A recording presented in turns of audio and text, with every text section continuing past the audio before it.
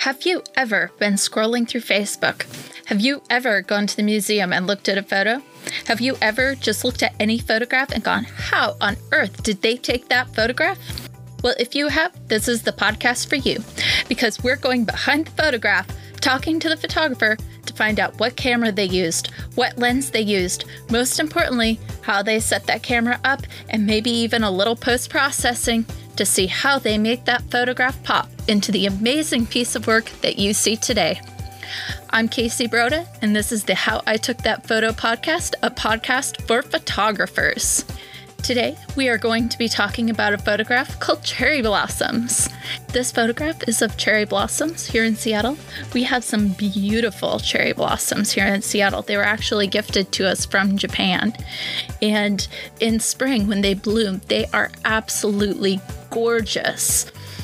And this picture encapsulates that beautiful spring day with the wispy white clouds that you can just see in the top right of the photograph.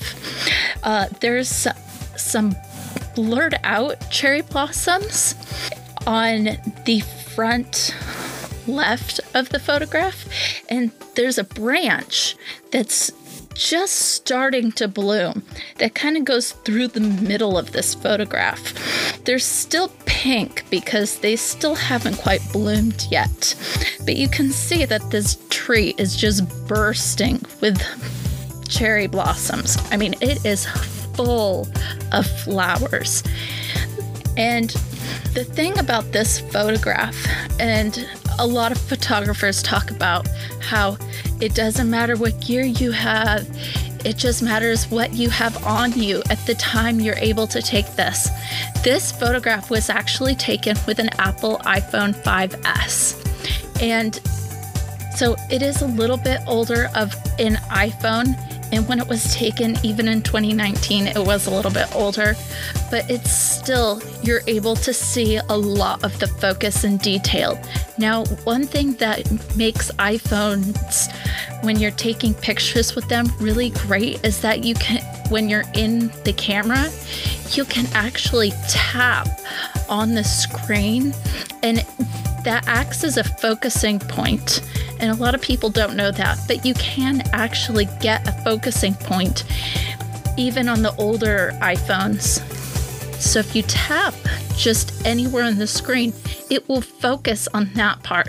Now, the older iPhones, you're not going to get as great a bokeh or that depth of field as you would in, say, like the newer iPhones. But you still, even in this picture, you can still see that.